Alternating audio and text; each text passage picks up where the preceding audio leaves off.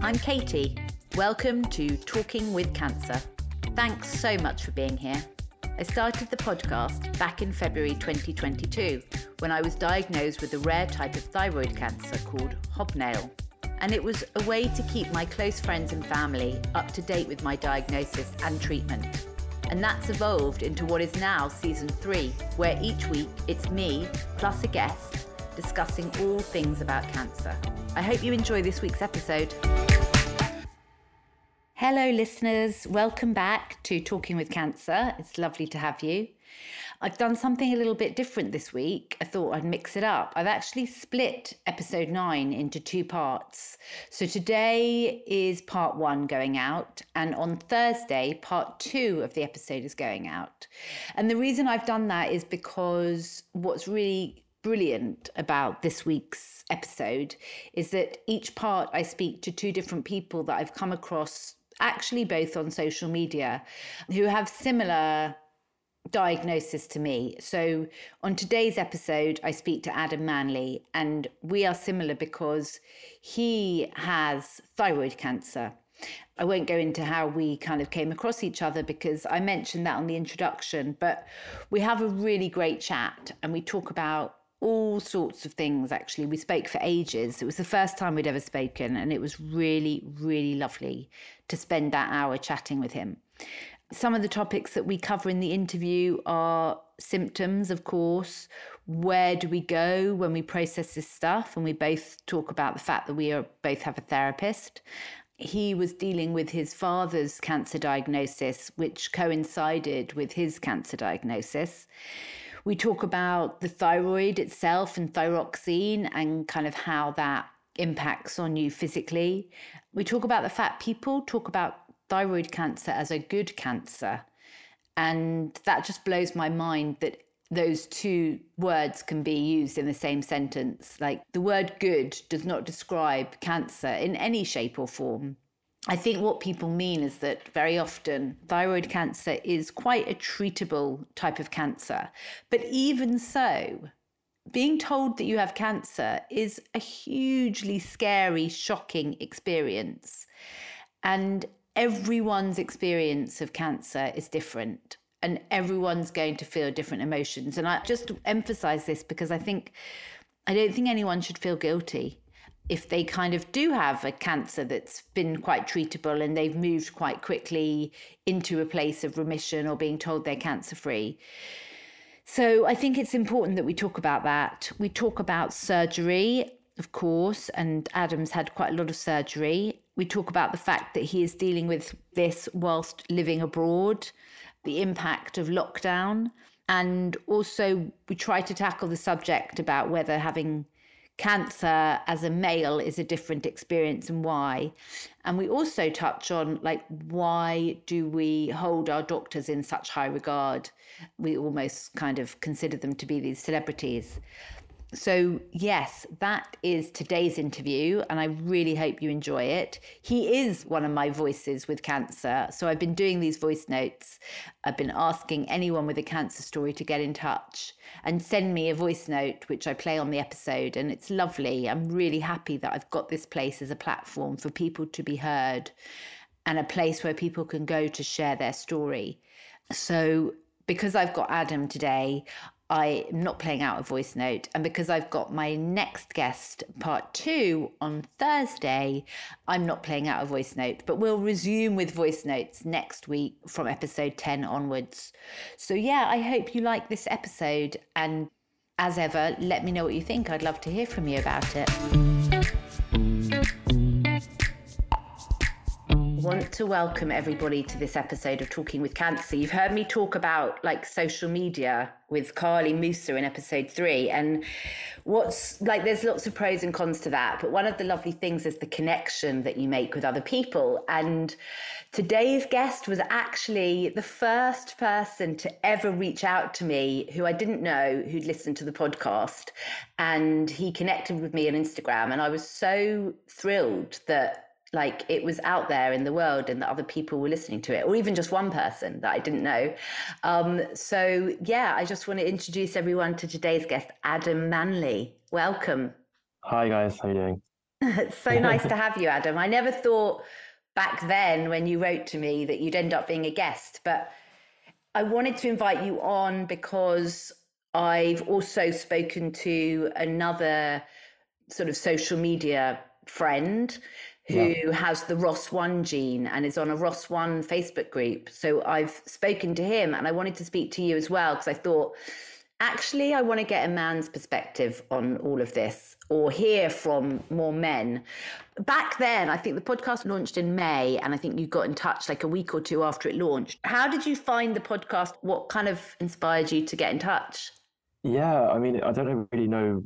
It was sort of because I work late nights sometimes because I work for the American market. So sometimes I'm working till 11 o'clock at night. I listen to podcasts and I just kind of thought, I wonder if there is something about thyroid cancer. But I thought it's probably a little bit niche, but I searched for it anyway. And then your podcast came up and then I sort of just started following. A lot of it resonated with me. Also it's kind of nice to hear it in audio as well because, there's a lot of things you can read, but sometimes it's kind of just nice to listen to somebody, a real person talking. And yeah, I know that you said, maybe get in touch. And I kind of wasn't sure about it. I was kind of thinking, am I overstepping the mark? And I thought, no, I'll just send a message and yeah, just say I hello. probably wrote back straight away, didn't I? Because I was like, hey! I'm so glad that you did. I'm so glad that you did get in touch because we've stayed in touch ever since, haven't we? Yeah, we have, definitely. I think there was a time when you were in hospital and I was in hospital around a similar time. And so it's kind of quite nice to, check in on each other and see how we're doing. And yeah. I know this sounds like a bit mean or weird, but like sometimes if I'm feeling really crap, that's the time I want to reach out to you or another cancer patient to kind of go, I might not say it exactly in those words, but you kind of want that reassurance. Do you feel like that? I sometimes feel like a little bit the opposite because I think I've said to you before, I was sorry, I've kind of just disappeared for a week or two. I think I sort of just go into myself. So I'm almost like the opposite. And then when I'm feeling okay, I'm like, hi, I'm here again, sort of thing. It's funny how you kind of react differently. Yeah, definitely. And that's what I always say, like everyone's got their own way of dealing with it and it's totally fine. So that makes sense. And it's good to know because I've noticed when you've not been online and I've sort of gone, oh, I hope Adam's all right. He's not been around. I've even said to my husband, I'm like, Dinch, you know that guy I'm chatting to online? He's not been around for a couple of weeks, but that's totally fair enough. I think that's completely makes sense. And actually, those are probably really smart, sensible times to retreat away from social media because I think, as I talked with Carly about, like it can be really overwhelming if you tapping into this community, but any community when you're not feeling great. Yeah, of course. And I think, there was obviously we'll go into more detail, but I wasn't on enough thyroxine and I really felt like when I upped my dose that it really changed, how I was feeling. And it's just amazing how like a small change can really like change your mood and your tired, fatigue and things like that. And yeah, I think it was getting to the point where my mum was like, Adam, are you okay as well? And we talk like quite often as well. So yeah, I think it's just funny how you can kind of react sometimes. I think sometimes I retreat a little bit. Just on that, just because I'm interested what other people do you look at any support groups out there? Do you think ever to pick up the phone to people like Macmillan or Maggie's, or there's plenty of other organisations out there? Well, I was on the Facebook group, so I have one person that we've been chatting for the last 2.5 years as well, and yourself. But to be honest, because I'm in France, we don't have the same kind of charity network that you would in the UK. But the person that I do speak to is my therapist that I see once a week. I've got a massive thumbs up because I'm like, first of all, I'm so happy to hear you've got a therapist. And second of all, I'm so happy to hear you tell everyone you've got a therapist because that shows that you're of this age where, and I mean like age, modern age, I don't mean your age, where it's okay to share that. Like it's brilliant. Yeah, no, I mean, I'm kind of quite an open book sometimes. And, I think, well, he's probably kind of kept me on the straight and narrow. I think it's never been about like, changing particularly the way I think or anything, but it's just an outlet every week. And, I guess we'll go into it in more detail again, but, sometimes I would have thought that the treatment would have ended at some point, but it's kind of just carried on. And I guess it's trying to, have somebody that's not emotionally involved that you can speak to every week, and yeah, just kind of let things go. Definitely. Good for Yeah. you. I think that's so important. And I've also got a therapist, and I've had a therapist for a long time. And Yeah. it helps, just to process what you're feeling. And so it's interesting that you talk about the thyroxine, because I don't often think that things I'm feeling, whether that's temperature stuff, mood stuff, appetite, weight, I never really, for some reason, think about that with regards to the thyroxine. But obviously, we both take thyroxine, because have you had a Yeah. full thyroidectomy? Do you Yeah, have it? I have. Yeah. Yeah. Yeah. So we both got Yeah. that in common. So we rely on thyroxine completely. So Exactly. interesting that you notice that how that dose changes affects how you're feeling emotionally. And maybe I should be a bit more aware of that. We were talking before I pressed record about the fact I feel okay. And I'm like, that makes me feel nervous. We're both saying, yeah, because you kind of know something's going to hit. But maybe I'm not so tired because my dose has gone up a bit. Oh, that's So good. that's Yeah. interesting.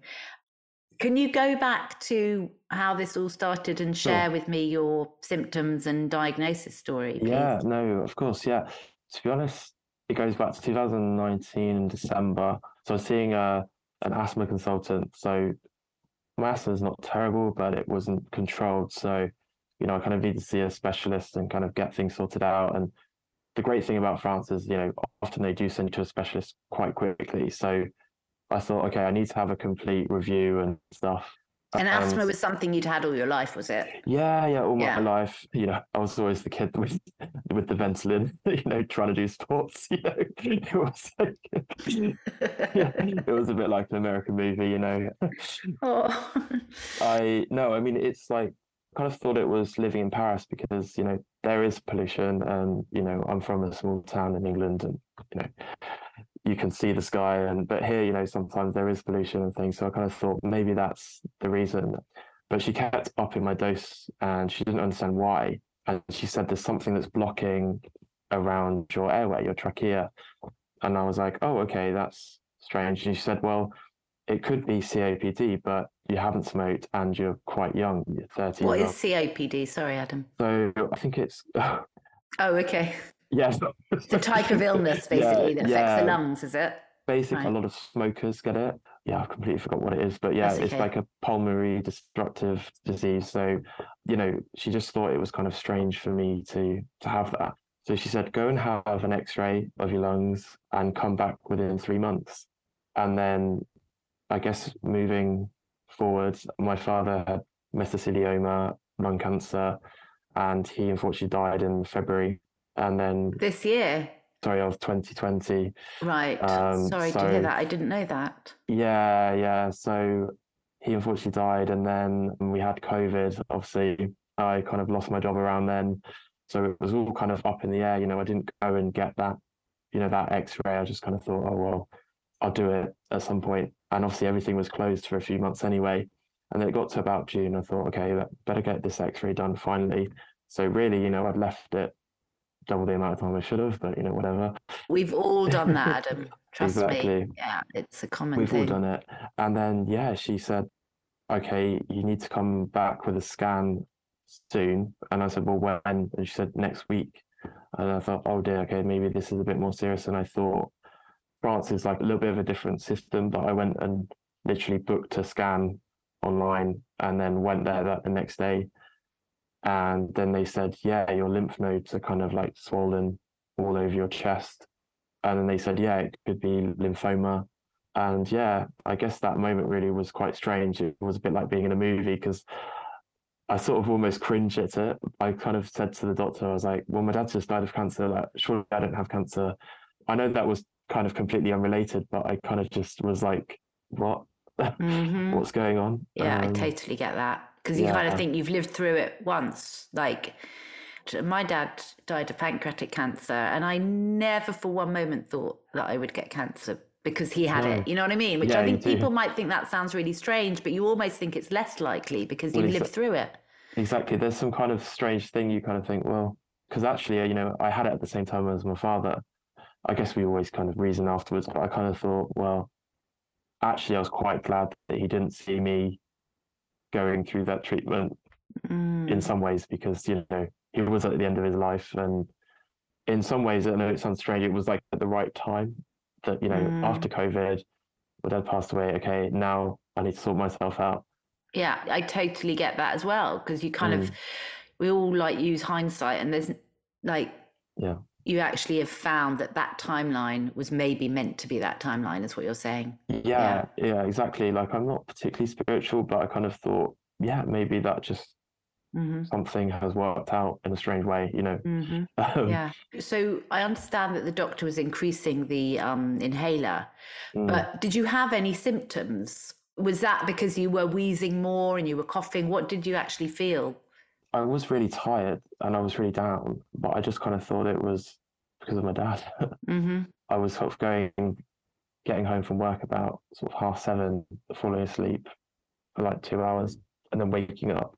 And I just kind of felt, you know, just really lethargic. And, you know, at some point before I did go and get that x-ray, the doctor was like going to put me on antidepressants. I have been on them before in the past, but I just kind of felt like there was something else that just didn't seem, felt really physical. And I just couldn't pinpoint what it was. So yeah, I mean, I had put on quite a few, you know, quite a lot of kilos in the last, you know, in the 3 years before, 2 years before. I kind of thought, well, maybe it's just because I'm not really looking after myself. You know, I'm not eating the best food always or doing enough exercise. But yeah, There's so many things that that brings up, which is like this idea that mental health issues could be physical, you know? yeah, I mean, they are anyway, because you can treat them with medication. But what I mean is like it, you know, there were also lots of external factors that could have led yeah, you to be feeling like that. But yeah. do you now think that the diagnosis definitely, it kind of made you feel like that's what the mood was related to? Or do you think it was a few things, including the diagnosis? I think I've always been a bit of an emotional person. You know, I can get really excited. I can get, kind of be like the life and so on, and you know, the next day I could just be like, you know, under the duvet. You know, the thing with my father that did, yeah. So I think it was a mixture of everything. But Yeah. that can't have been helping the thyroid issue at the same time. You know, kind of Yeah. been making me feel great. Yeah. You know, The other thing that I wonder is what's it like being given that diagnosis in a foreign country where I assume they told you in French and that you're fluent in French. I don't even know. And like without your yeah. family around, and what did that feel like? Luckily at the time, my partner, you know, we were, you know, I'm single now, but he came with me to the sort of, well, I had a biopsy, very small operation, and they removed one of the large lymph nodes in my neck. And then obviously then they knew straight away what it was. So my next appointment was with the surgeon. So it all went really quite quickly. You know, this was only 3 weeks after I had the CT scan. Of course, you know, when they were saying they thought it was lymphoma, I was looking on Dr. Google, but you know, 12 hours a day, it was a little bit, you Oh, it know, must have been crazy. agony. Agony. That Yeah. unknowing is the worst time. And I thought, I kind of did think, okay, maybe there was kind of like, I'd never had it before, you know, maybe I might die, or I didn't really know what was going on, you know, there's all these kind of emotions going on. And I thought, no, I'll be fine. And it was just very up and down. And then when I went to see the surgeon, it was the thoracic surgeon, and he's Italian. So you can imagine that I've got quite probably a thick accent in French, and then you know he's got quite a thick accent as well in French. So my partner at the time, he had to you know translate a little bit for me, you know, and there was all these words like lymph nodes, ganglion. I never know that word, you know, and all that kind of thing. So I felt a little bit lost, and then it was just very much kind of almost straight away. It was like, okay, so we're just going to cut down your chest, and we're going to open you up here in your neck. We're going to take out thyroid. You know, we're going to do a neck dissection, and we're going to remove the one, you know, the massive tumor here, you know, that we need to remove as On your well. windpipe, that was, Yeah, yeah. yeah, it was kind of pushing on the trachea. So yeah, afterwards I felt a little bit, you know, just quite lost. But you know, nowadays, you know, I see the consultant myself. Of course, there is a bit of a language barrier, even a slight cultural barrier, even though, you know, France isn't that different to the UK, but there is a slight difference. So sometimes I want to know everything. I just want to know, I have loads of questions, and maybe that's not always in the culture. It's kind of like, you know, the doctor says this, so you kind of accept it and you move on. Whereas I'm kind of there with my 20 questions, you know, why is this going on? So, really the meeting that I had with the surgeon only lasted about 10 minutes. And then it was, you're going to go in 2 weeks and have this kind of massive surgery. So, Whoa. Oh my God. yeah. That is so intense. I mean, I say that, but another part of me feels like a bit like I did around that 4 week period of surgery, isolation, agony, pain, depression. Like, in a way, there's something about just getting it all done, isn't there? Oh, there was, yeah. Yeah. Because if There you'd was, have sat on that for months, yeah. ooh, lots of scary thoughts, I imagine, and fears and Oh, anxieties. definitely. But just going back, sorry, because there's so Yeah. much interesting stuff that you're saying. Yeah. Just so you know, like, I felt like I was hearing a foreign language and my doctor was Really, telling me in English. So what you must have felt, oh my God, that must have been really overwhelming to try and navigate the language and the meaning and the culture on top of the diagnosis. That must have been really tough. Yeah, no, I think it can be tough. And obviously, I'm quite lucky in a way because as a native English speaker, most doctors have, at least in France, some vocabulary that they could just translate one or two words. But I can't imagine, if I was in a completely different language, I would be, so much more lost than I was. I understand what they're saying. It's just sometimes, I just have these questions and it's like, how do I formulate the question? And sometimes I feel like I have to prepare. Yeah. At the same time, the care has been so good here. So, Has it? So what's that difference and similarities? What's it like France specifically versus the UK, being in a different healthcare system? What's that like? I mean, it is great. I mean, it's complicated in some ways. There's a lot of paperwork. Even before I go in to go and have my stay, I have to go in and give my insurance paperwork. So I have like a state insurance, and then I have a little bit of private insurance that everyone has here. But at the same time, it enabled me to go and find a scan myself in Paris and literally just go online, book it. I had a piece of paper from the doctor and then I went. But, I still had to, for that scan that I did at the last minute, it cost me 250 euros and I'd lost my job at the time. I mean, luckily I was able to afford it and then they refunded me the money bizarrely a month later. It's the way the system works here sometimes. Oh, right.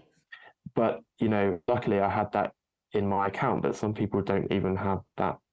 Yeah, totally. Affordability is like a massive factor. Yeah. But, I've been in the public hospital and really honestly, they have been great. And I think they were quite overstretched, like in 2021. I think my file got lost at some point, which was a little bit frustrating because, they told me I'm going forward a little bit, but basically they told me I might need another operation. And they kind of just left my file kind of for about 6 months. And, I kept chasing, nothing was happening. Adam. Oh my God. And it was kind of a bit like agony. Oh, yeah. So I have a really big old rant in this series, actually, because I've touched on self-advocacy. And then I thought, actually, I'm going to talk more about this. What are the ways in which we can really ensure that, like, it's stressful enough, going through this. But on top of that, files going missing, appointments not being booked properly, your doctor running an hour late, like those things. I have a big old rant about that. And one of the things that I do and don't do, and I wonder if you do. So you have a lot of questions. Do you make notes beforehand of those questions? Do you keep them on a file in your phone or something? I haven't really done that in the past, but actually this time I've got an appointment in about 10 days. I've already got my questions in my head. I'm going to put them in my notes app. I'm going to just, I think that's a really good thing to do. Exactly. I've got some great doctors, but, they're also not in comms or marketing and, they're not trained in always, and that's not their job. I'm not always there for that. But the difference is, I think, in the French healthcare system is we don't have, for example, I don't have a nurse contact that I could, like a coordinator. And sometimes I feel a little bit lost between all the different departments. And I do feel like it's me constantly like bugging them for appointments. And I think they must be like, oh, l'anglais or the English, the annoying English person. But, Do you know what, though? That's another part of this rant that I have is that like we don't want to bother them, do we? We don't want to be a fuss. We don't want to make a problem. And I think like that must be so hard for you not having a nurse, because I probably overuse my nurse. I probably ask her to do things that it may put added pressure on her workload, but I don't know where else to go with some questions. And I think like, I mean, I was thinking this actually, how much of our time is spent just managing our health now, probably like a good 25-30%, and that's in addition to all your other life admin that you've got to do. So it's quite a lot. The other thing I've never done, but I wanted to ask you if you do, is record the appointments. Yeah, no, I haven't actually done that. I wonder if that would be a good idea. I just wonder if the doctors would be kind of up for that. But yeah, I think that could be quite a good idea, actually. I think I'm going to start doing it. Yeah, and I think I'll let you know how it goes. Yeah. Let's go back. You had 2 weeks to your operation, and that like pretty much between being diagnosed. Did they know once they did the biopsy that this was, you said they knew it was cancer? What did they actually diagnose you with? Yeah, so I've got papillary thyroid cancer. So it's kind of the most common thyroid cancer type, I guess. And then later on, they did the biomarkers. So they did the genetic testing. And that's when I had the BRAF V600E strain, I guess. I don't always know the terminology, but yeah. So yeah, it was kind of like, I was obviously on Dr. Google thinking, okay, great. It seemed quite straightforward. And then, of course, my friends were kind of saying the same, straightforward. And obviously, you realize that it's kind of a little bit unhealthy to kind of think like that, because I think it's almost created some disappointment, because I kept thinking, okay, this is an operation here. And I know it's a bit nonchalant to think like that. And maybe it's obviously with the benefit of hindsight, it's kind of, easy to think, why did I think like that? But you do trust what you see, what you read, and statistics, but you're not always a statistic. Sometimes there are some here and there. So yeah, it was kind of strange. It was, some people were sort of like, well, that's great, you're not going to die. And I was like, I don't know, am I meant to be excited about that?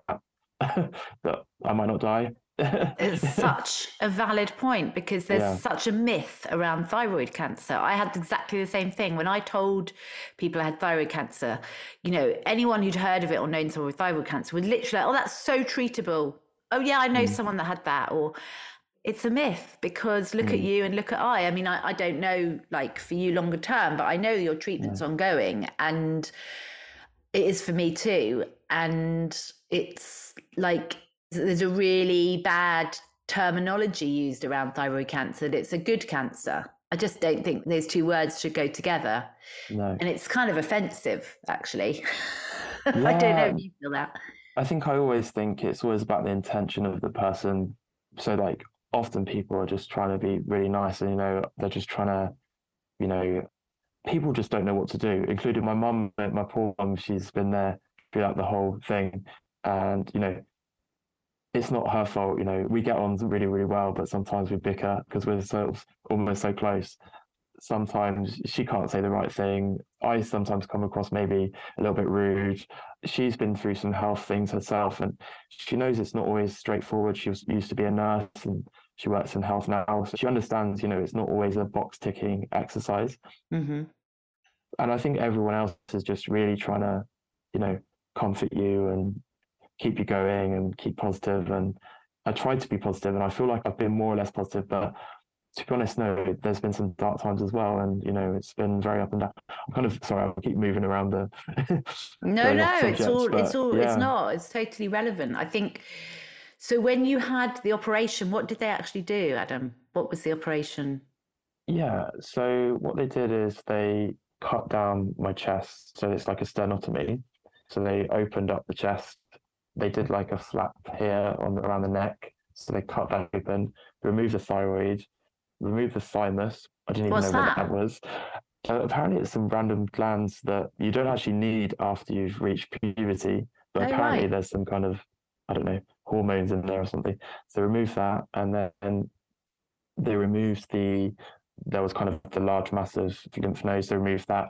Then they went through my neck and removed, as much as they could lymph nodes wise. So afterwards, obviously, you know, it was pretty painful. I was on a lot of morphine, and obviously, I think I showed you a little photo of the metal hooks that are kind of have kept the chest together. Yeah, I might, with your permission, we might put those out when the interview goes out. Sure, yeah, no worries. Don't mind. I don't know why I'm proud of them, but I don't know why. Good for you. Good I don't know why, but listen, that operation, I don't know if you listened to the episode where I talked about my surgeon and meeting my surgeon, but I was told I was going to have that.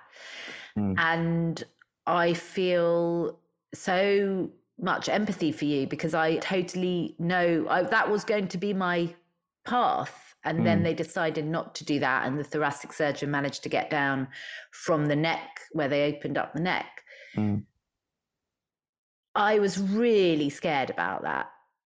Like that was going to be, the operation. Like, was it as bad as I thought it was going to be? It's really hard, isn't it? Because it's also relative. I'd never really had any surgery before. I guess I was in hospital for about 11 days, maybe. I think the first few days were kind of horrible because it was July. So as you can imagine, it was like 35 degrees in Paris, and I was just sweating. And I think my brother and my mother came as well, and my ex as well. They were all there together.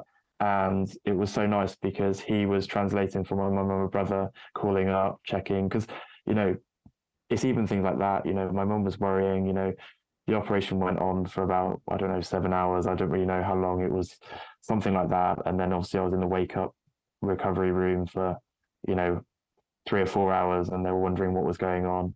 And they're very much like, no news is good news. So I think sometimes it was worse for the other people. Yeah, I always say that. It. But obviously, from my point of view, it was horrible. I think it was the having to hold the chest every time you cough and things like that. It was very painful to move. And then I had 3 drains in as well. I'm sure you had some drains as well. I had 2, but you beat me again. It's not competition. But it's funny because before we came on this call, I was like, it's really interesting. People ask me all sorts of, they respond to what I've been through. And I'm always like, well, you got to, what choice do you have? But I feel the same kind of compassion towards you, like as though I didn't even go through any of this myself. So I completely I don't really know what I'm trying to say, but basically I feel for you, man. I seriously feel for you. No, thank you. I mean, the thing is that I had a friend who had like open heart surgery, but you just can't compare. At the end of the day, it's like your experience. And I tried to stop doing that because I kind of think, okay, there's kids going through worse things, there's people having, that you just can't compare. At the end of the day, it's still a bit crap, really. It's not that, fun. And I think it was the recovery that was hard, because sort of 6 weeks later, I then had the radioactive iodine, but I was still kind of tired from, the operation. Even just walking was kind of hard, and I was on a lot of painkillers. Yeah. So how was the radioactive iodine for you? Well, at the time, I sort of went cold turkey on the hormones. So they don't always do that. Sometimes they do the thyroid. I don't know if you had the I had the thyrogen, yeah. Yeah. So they wanted to go sort of really cold turkey. So I sort of started the levothyroxine just after my operation. And then 4 weeks later, I stopped it. So I wasn't really at the optimum level anyway. And then I sort of went into this hypothyroidism.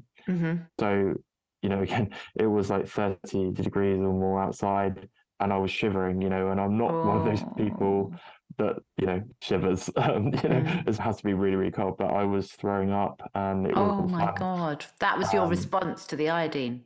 That was from the levothyroxine withdrawal. I see. Right. And then when I took the pill, I then was just continuously throwing up. So they tried to give me like radiation sickness tablets, and unfortunately I just couldn't eat the whole time I was in there. So it wasn't fun. No. But I knew I was doing it for a reason, and I kept kind of thinking, well, I know it sounds a bit negative, but I was kind of thinking, well, I'm not on chemo. I kind of kept trying to, it's just a temporary thing. And then, I had the scan, and they kind of said, it's not all gone, but there's a little bit, some remnants there. But I was kind of expecting them to kind of say, okay, you're done now, you're cured. And then I realized that, oh no, it's not like that. We've got to wait 3 months to have a scan. And, I guess I was just quite naive, really. I thought it was just going to be the end of it. And then when you had the scan 3 months later, what did that show? Well, actually, it wasn't too bad. So this was sort of September 2020.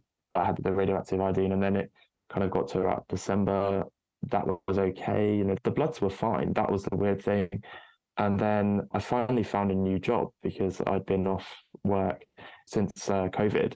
And then in the May 2021, I started this new job. And then 3 weeks later, they were like, you need to have a scan. And then they were like, oh, it's kind of what they call persistent. So I hadn't really come back because it was still kind of there, if that makes sense. I just thought, oh, it's come back. But no, I hadn't really had the all clear anyway. Right. So does that mean that for you, the radioactive iodine didn't work, or you think that? Yeah. I suppose for me, I'm on a treatment all the time, and you weren't, but the treatment was the radioactive iodine, right? Because it stays in your body. It takes like about 4 or 5 months to kind of work, and then you might do another dose, right? So yeah, you went about your life feeling like you had this treatment going around your body, I assume. Is that right? Yeah, no, exactly. Because I would say at the time we had, lockdowns and stuff, and I was really, really fatigued that, almost for about, 8 months after the operation and the radioactive iodine. And I just felt really lazy, to be honest. I just felt like quite a bit down as well, because I didn't really know what was going on with work. I didn't really know what was going on with life. But, luckily I was staying with my ex's family. We were down because of the lockdowns and things. So there was a bit of a family there, and, they were all just kind of, I felt like, looking after me almost. And then, this job in May, and I thought, okay, great, going back to life. And then, they were just like, well, we've seen some things there. We're probably going to do an operation. And then it wasn't until the December that I finally had the neck dissection. And that was, I think it was this side on my right. So, and I went down for the operation, and, I'd had another ultrasound 2 weeks before just to map out the surgery. And they could see that there were lymph nodes on both sides. But the plan was at first to only do one side, but, unfortunately the results hadn't been sent to the surgeon. So I literally went down for the operation, and I could hear them, in French, oh, c'est pas possible, kind of moaning basically. And they hadn't checked my latest results. So they were like, I'm sorry, we're only going to do one side today. We'll do the other side in a month or two. I just felt like really, really down, because I just thought, I've got to go for it again. So disappointing. Yeah. Yeah. Unfortunately, I then had a Schill leak. So basically where the lymphatic fluid leaks. So it was really kind of horrible. Had these drains, and it would look like cream was coming out of Oh, Adam.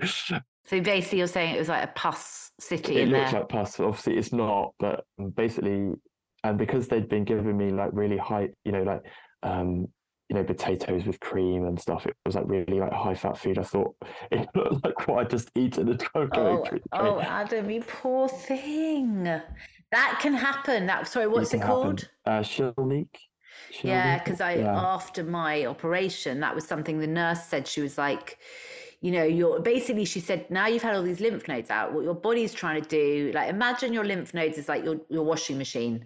And now it's got half the amount it had in the neck. So it's kind of got to find its way back to like doing the same job, but with less washing tablets. Yeah. And so sometimes it can kind of, explain what it is, because I don't even know what it is, but I know it can happen. I feel like I don't even know what it is, but no, I have looked it up, and we basically, the lymphatic system is all over your body. And I think sometimes, they can just be like a rupture, because they obviously were sort of cutting, through my neck, and, things can get like caught. So basically, this fluid that normally just goes all around your body, basically it just kind of like almost burst, I guess, it kind of in a simple term. So they really have to kind of stop it, because it can be a little bit dangerous. So I had the bandages on, and then I went on a really like low fat diet, so I couldn't even have like olive oil, or it was just kind of steamed everything. Mm-hmm. And then that kind of healed things. But yeah, I had the compression bandages, so I was in for about 10 days. My poor mum was here again, so she had to take more time off work. Bless her. So, Oh, bless her. and then we had lockdown. Macron closed the borders, so she couldn't go back for Christmas, and I wouldn't have been able to go back. So we both, just the two of us, we had Christmas in my little studio flat. So that was kind of quite fun. It was memorable, actually quite nice. Yeah, but that's yeah. the other element of this. And again, like when I spoke to Carly, she had a breast cancer diagnosis during lockdown in 2020. And again, I often think, God, don't forget like the stuff that's going on in the world as well that can impact these experiences that people have of cancer and cancer diagnosis and treatment and stuff. And again, like that must have been just an added factor that you didn't really need, let's be honest. Yeah, I think because obviously, I'm in Paris, so I'm not that far away. I can get on the train, and in 2 hours I'm in London, and then it's like an hour to go home from there. But obviously with COVID, yeah, you kind of sometimes you just want to go back, and just for a weekend, and I wasn't able to. So that was kind of hard. Obviously now it's different with technology, but sometimes you just want to see, your old friends or, your family and things. So Yeah. that has been difficult. Yeah. Luckily my mum's been able to come over, and she's kind of dodged the bullet a few times. But yeah, and then she came over in January as well for my other operation. So they then did the other dissection on the other side, like they said they would, a bit later. Exactly, yeah. So I had staples the second time because they didn't want to have, like, the risk of infection was a little bit greater. So I had these kind of really big staples. So I did get some weird looks sort of in the metro, and there was people like whispering. And there was one time I was talking to my mum, and I could see this couple kind of looking, and I felt like it was really passive aggressive of me to do it. But I just was like, I just said really loudly, well, hopefully the cancer will be gone soon, just to kind of. I'm a bit like you. I kind of point at it and stuff, or like, again, I find that really interesting. Like, what does it feel like to live with a scar that's pretty visible? It's like, okay, if you get a scarf, you can cover it up, but it's really on the outside, isn't it? And it's funny, it doesn't bother me at all. It really doesn't. What about you? No, it doesn't bother me at all. I mean, I think sometimes I get a few looks, and occasionally I felt a little bit, but I kind of think, well, human beings are curious. I don't think there's always malice involved. And, in some ways they've kind of healed up quite well. Yeah, looking good, Adam. Thank you.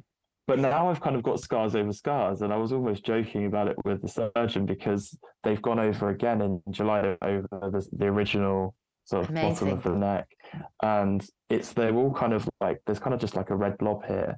So sometimes people do kind of look at that, but do you feel like pointing it and go, you should see the other guy? Exactly. Do you treat it? Do you put anything on it? How do you look after it? I feel like with a lot of things, there's a lot of things that I've kind of not been great at doing, but I do have this kind of really good cream from the Roche-Posay that's pretty good, and I put that on, and I put some on this morning because, just to calm it down. And sometimes I put on like bio oil and things like that. But the sternotomy scar, I really couldn't put anything on for about 3 or 4 months because it was still kind of healing. So I felt like if I put cream on it, just would have. It's a really funny thing when you start to touch the scar. It's like, I think it's a really sensitive time, and then you kind of have to form this different relationship with that part of your body. But there are lots of products out there for people to put on scars. I use a vitamin E oil, just pure vitamin E. And I also use like a silicone gel, but they all come in these tiny little bottles. So I think they used to put on a tiny little scar, and I'm like, I need to keep buying more. Oh yeah, I wanted to ask you. So I've got the full movement of my neck now, but the skin is still so tight. Did you have that? Does that go? Because it's been 4 months, and it's literally, I feel like someone's like pulling my skin apart. Yeah, I mean, obviously, the two side, I guess they call them lateral neck dissections, those scars, it took me about 4 to 5 to 6 months to really kind of. I remember coming out of hospital, and obviously when you're walking in the street, you're constantly moving your neck without kind of thinking. And I just remember it kind of like pulling, quite hard, and having to be almost like walking with my neck just like straight. So I must have looked really strange. Yeah, I do find that it does go. Okay. It just takes some time, but I saw a physio. Taking ages. Yeah. It feels like. But I saw a physio, and because I have problems with my arm still lifting Yeah, me up. too. Like certain positions, it's quite hard. Yeah. Yeah, exactly. So he gave me a few exercises for my neck, because I think it just gets really tight as well, and the scar can get a bit tight. Yeah. Definitely. We're both not nodding our heads from left to right, because I think, if it starts to feel stiff, I feel like I need to move it. But I'm glad to hear that the skin will loosen up eventually. Oh, definitely. So Claire and I talked, I think it was in season 2, about, I made a very sweeping statement. I said, men don't like to listen to my podcasts because it's really difficult. And she said, men probably, if you're fearful of something health related, you kind of retreat away from it. And then I talked about it with someone else, another guest on this, Caroline Garrett, and she's an exercise trainer for Maggie's, and she herself has had breast cancer. And she said, actually, if you look at our culture and our society, health related stuff is directed more towards women. Like there's just more awareness, and we're just taught more kind of growing up, even from a young age, puberty, periods, smears, mammograms, like women's health is kind of much more in the public domain. And she said that's why women just kind of can talk about their health more easily than men. It's much more taboo. And I thought that was so interesting that there is actually more of a cultural explanation than me just going, men just don't like to talk about it. What you might not feel any different, but like being a man going through this, and thyroid, which again is a topic that comes up a lot in fertility for women. So I don't know how much men even know about a thyroid. Can you give a bit of perspective around that, being a man going through this? I think probably from my point of view, because my mum has always worked in health, and there's been a few health issues in the family. She had cancer as well at one point. And I guess we've been quite open about these things, and I've never felt scared, I think because I've never been scared about a blood test or anything like that, because, but yeah, no, it's a really interesting question, because I think sometimes, it's with men, maybe it's about showing weakness. And I think, for example, on my social media, I have my account's closed. And the way I kind of think is, because at one point I was a teacher, so I kind of had to close everything and keep it blocked.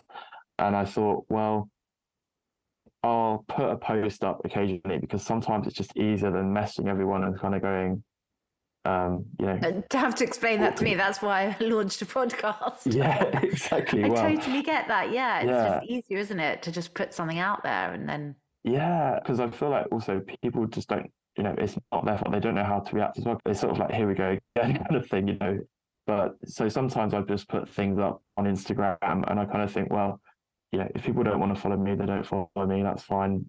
But I'm kind of quite open book. Whereas sometimes you go on social media and there's people like, it's all about the aesthetics and things like that. And I'm maybe just a bit too honest, but I just kind of put everything on Instagram. And that's really refreshing. Care. And obviously you're an exception to the rule, because you did listen to my podcast when it launched, and you did message me. So you are able to kind of talk about those subjects. Maybe it's another myth and I need to bust that one too.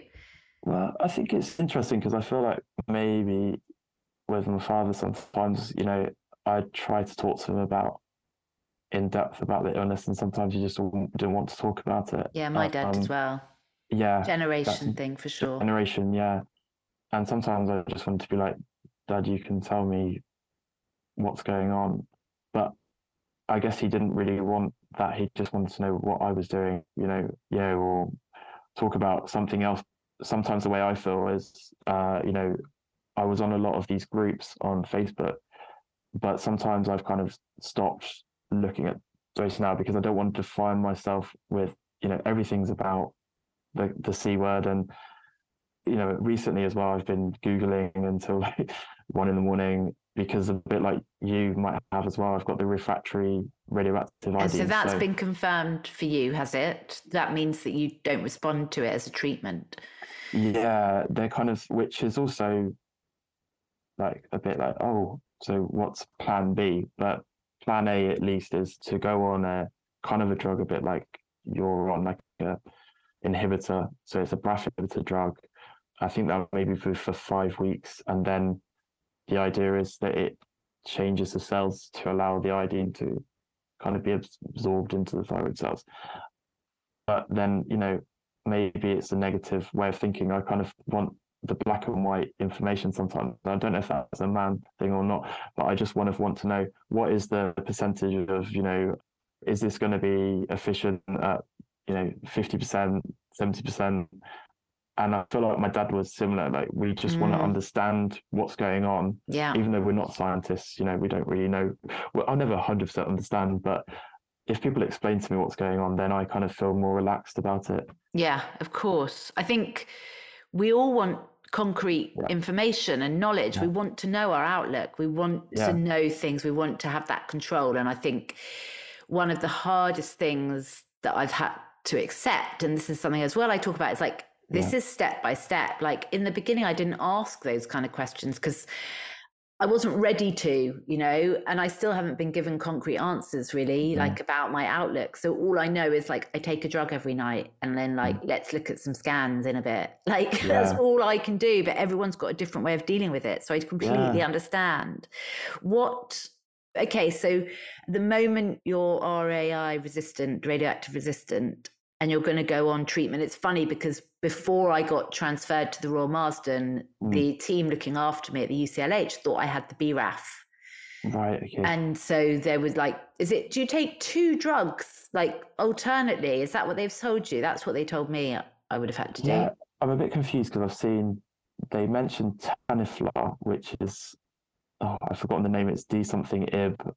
Yeah, they all end in IB. Yeah, IB, exactly. Entrectinib's what I'm on, Yeah, so there might be that and then another tablet at the same time, or like you say, alternate. So that will be really interesting for you. I'd love to know, well, we'll be in touch anyway, but I'd love to know how you're feeling on that. I mean, if it's any consolation, like the most intense side effects for me on entrectinib were like in those early days, and you're like, what have I put in my body? But you touched on the biomarker and we talked about those genes, and like, one thing I think is useful for listeners is to go on the Institute of Cancer Research website, because, actually that's where a lot of this research is happening, and that's where a lot of the information is, and it's good information, it's right information. If you can be strict with yourself to just look at one place where it's a good source and you're going to get all the information, instead of, as we do, trawling through and through, because kind of make you feel, most of the time it makes you feel worse, I think, doing that than better. Well, it does for me anyway.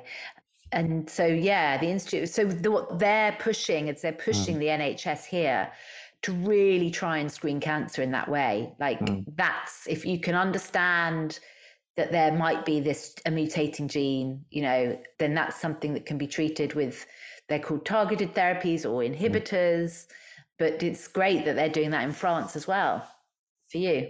Definitely. I think because I don't know about you, but sometimes you feel like your team of doctors are like celebrities a little bit. It's like, definitely. I don't know. Yeah, I was kind of like looking up my endocrinologist, and he's part of some European team. He seems so humble when you meet him, because he's not kind of, full of himself like a celebrity, but, not that everyone is, but, he's just kind of like talks to you on a normal level. And then you kind of Google and see all this stuff and you think, wow, this person has really, dedicated his life to this.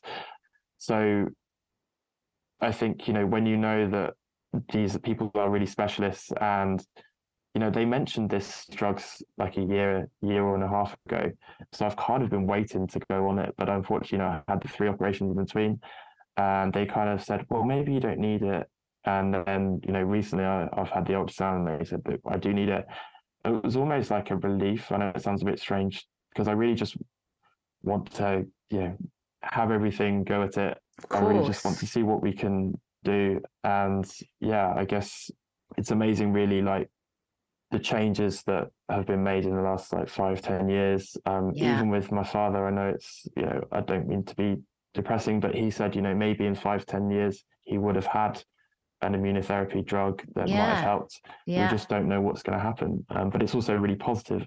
It is really positive. And of course, it's so sad for the people that we've lost, my dad included. Like now, if they'd have diagnosed him, I think it would be a completely different experience. Oh, it's been so good chatting to you. I've loved it. Really, I've really loved it. Thanks so much for your time. It's been really great to speak to you. IRL. This is kind of real life, isn't it? Exactly it is. All right, have a great day. You too. Take care. Bye. That was the lovely Adam, and thank you so much again, Adam, for speaking to me. I just loved chatting to you, sharing our experiences, and you were so open and so honest in that conversation, which really means a lot to me because I know that's a brave thing to do. So thank you again so much, and I hope the listeners really enjoyed that. As ever, get in touch, send me an email to hello@talkingwithcancer.com, or look me up on Instagram. I'm there as talking_with-cancer. And don't forget, this week's episode has been split into 2 parts. So part 2 goes out on Thursday, and I will be chatting to a gentleman all the way over in LA called David Chill. We came across each other on a group I've mentioned before, actually. It's called the ROS1ders, and it's a Facebook group for people who have the ROS1 mutating gene. And I actually reached out to David after he put a post up about being on his targeted treatment for 10 years, which filled me with utter joy and hope and celebration. So come back on Thursday to listen to David Chill's story, and I look forward to seeing you guys then. Thanks a lot. Bye-bye.